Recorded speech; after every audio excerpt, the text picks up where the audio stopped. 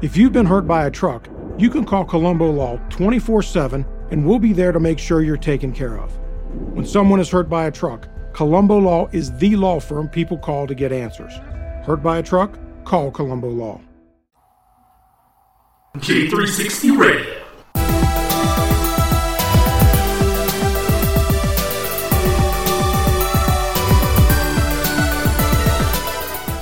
Hello, J360 Legion, and welcome to the J360 Mini Bite, hosted by J.M. Brady, and I am your host, J.M. Brady. So, let's get into it. Hey, everybody!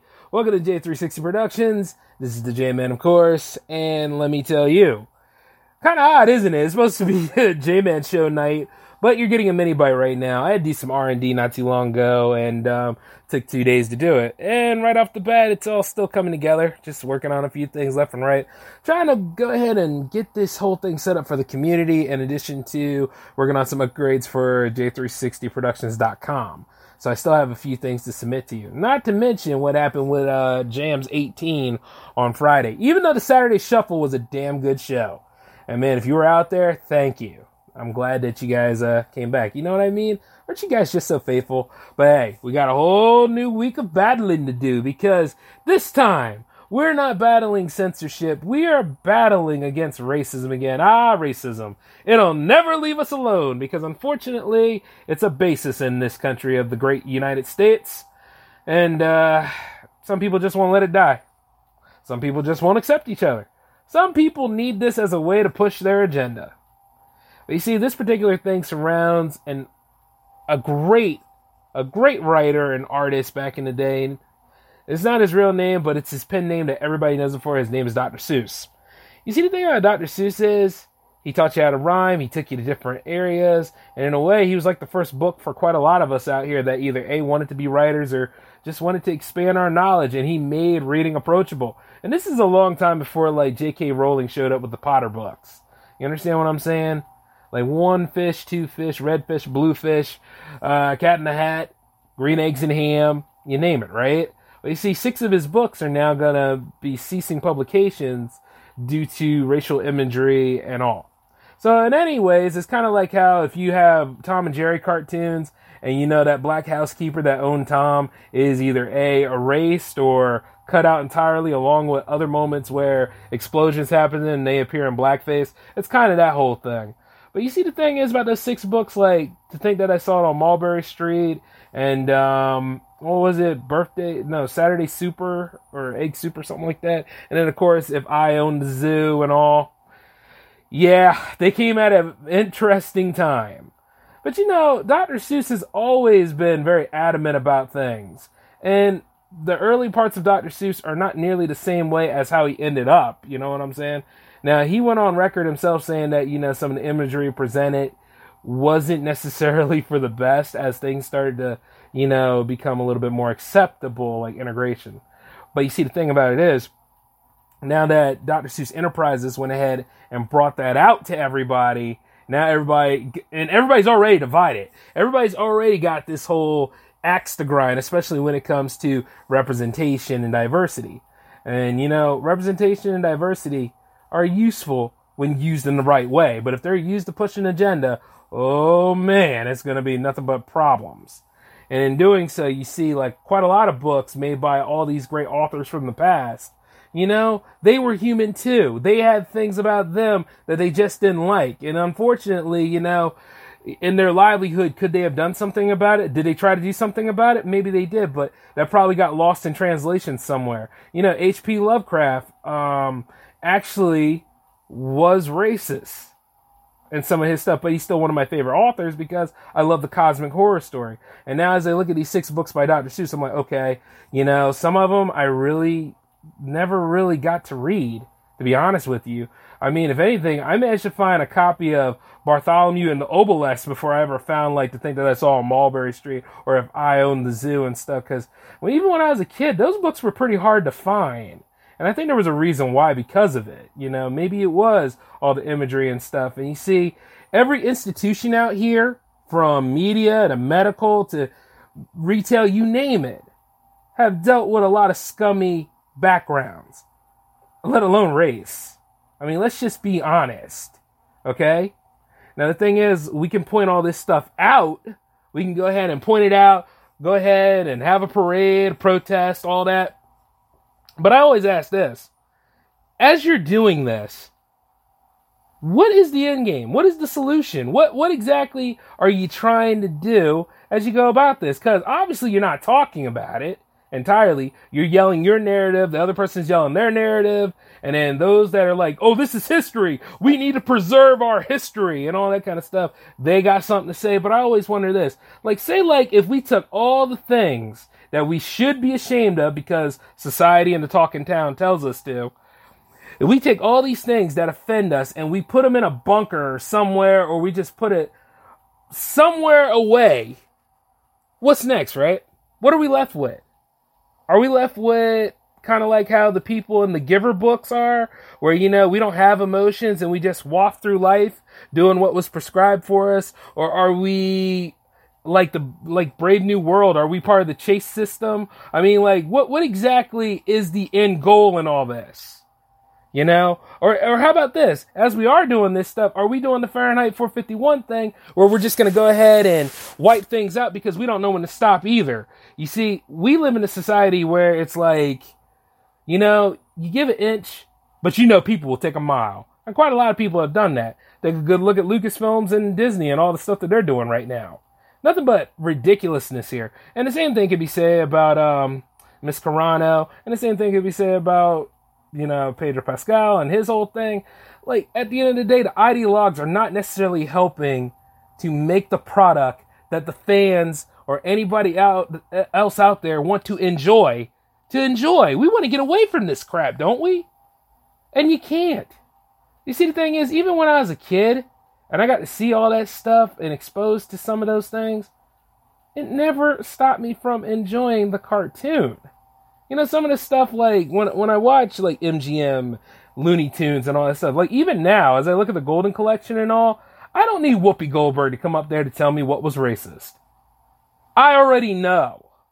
You know what I mean? Because you can tell by the years. You can tell by some of the things that came out. Like, you know, like, Pepe Le Pew, like, a lot of people are like, he's trying to look for love. That's the one thing that I got out of it. But a lot of people will be like this. Oh, he's doing date rape. He's doing all that. I'm like, whoa. All right. Now, I get it. He's a little handsy and all that stuff. But, you know, at the end of the day, it's a cartoon with skunks and stuff. Like, well, you see, Jay, people imitate that. People want to be stinky? I'm just saying that to lighten the mood. Because, you see, one way or another, comedy is supposed to be a satire of all these crazy things. Now, you know you're not supposed to imitate all the things that go on. You know that, right? You have control over yourself. But the things that we do, we plant a seed. And see, when people go ahead and they use that whole thing, I'm like, you know what? At one time, and I think even Al Bundy covered this in Married with Children. You know why this stuff doesn't happen so often like it should? Or anything? Because you had parents. You had people to tell you that this is not the way that things are done. You know what I mean? A way to make the difference between make-believe and what's real. You got people nowadays, if they see like two actors have such strong chemistry on a movie, and then who they are in real life, like when they are dating other people and all that stuff, they freak out and they go like, oh my God, that's not the way it's supposed to be. I shipped them together. They're supposed to really be with each other. And it's like, no, what you just saw was make-believe. Right? And you see, the thing about it is some people don't know how to differentiate it. And if it's something that's really racist, then we who are in charge of this whole thing, or being responsible about it, we got to look at it and be like, you know what? Yeah, I think we need to talk about this. We need to go ahead and discuss this. You know what I'm saying? The book's being taken out of circulation. That's not what people are worried about. If you got to do what you got to do, what you got to do, Dr. Seuss Enterprises. But the thing about it is that after a while, you know what? They'll probably go after Hop on Pop, based off of sexual imagery. Or they'll go on about like the Cat in the Hat, you know, breaking and entering, throwing a wild party, all that kind of stuff. Or even then with the Cat in the Hat Comes Back, a lackluster sequel. I'm kidding.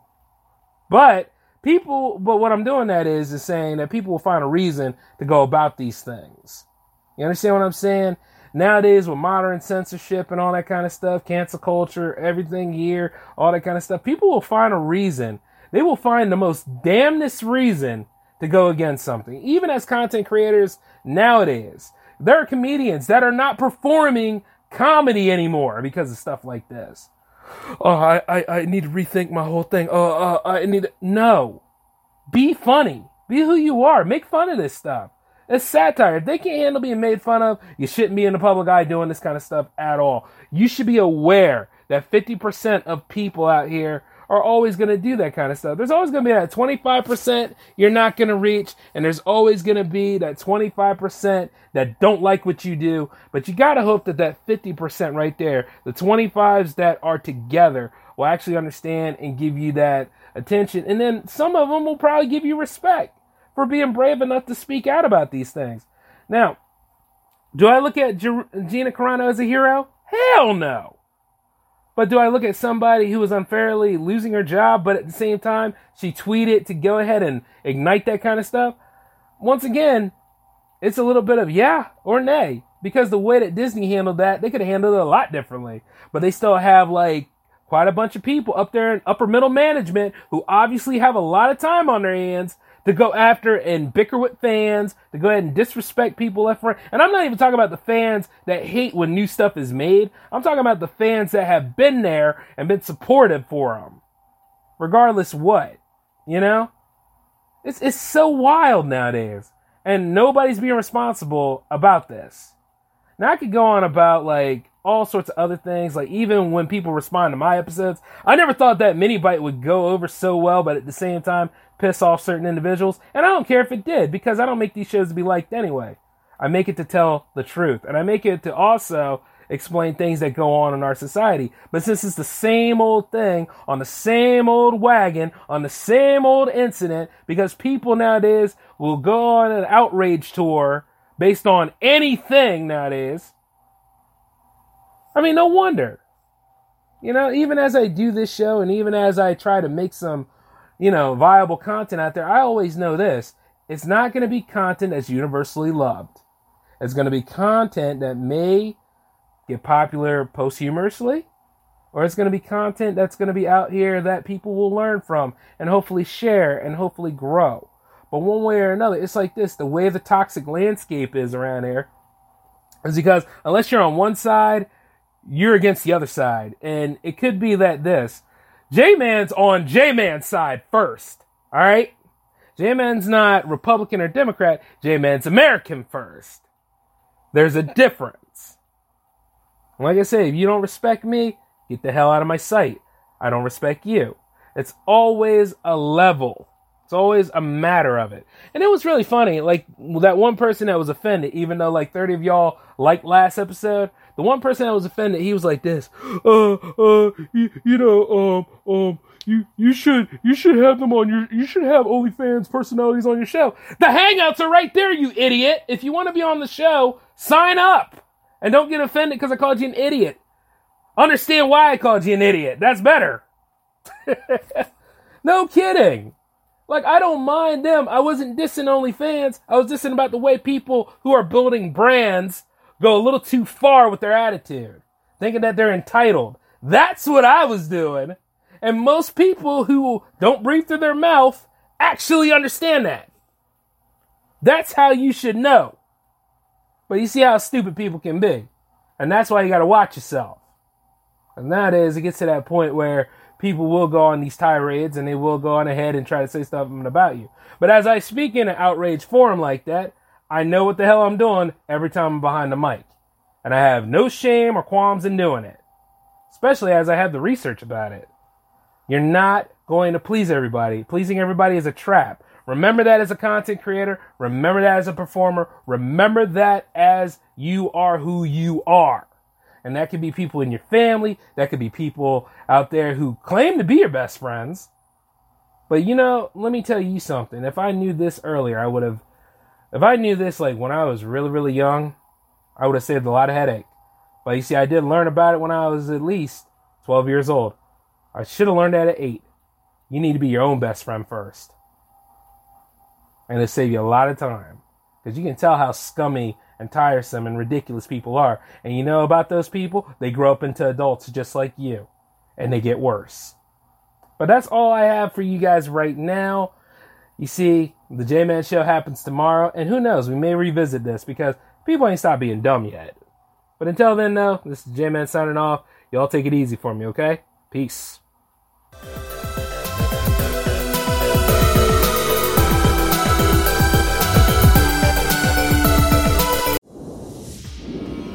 When someone is hurt in a truck accident, the one question everyone has is, why did this terrible collision happen?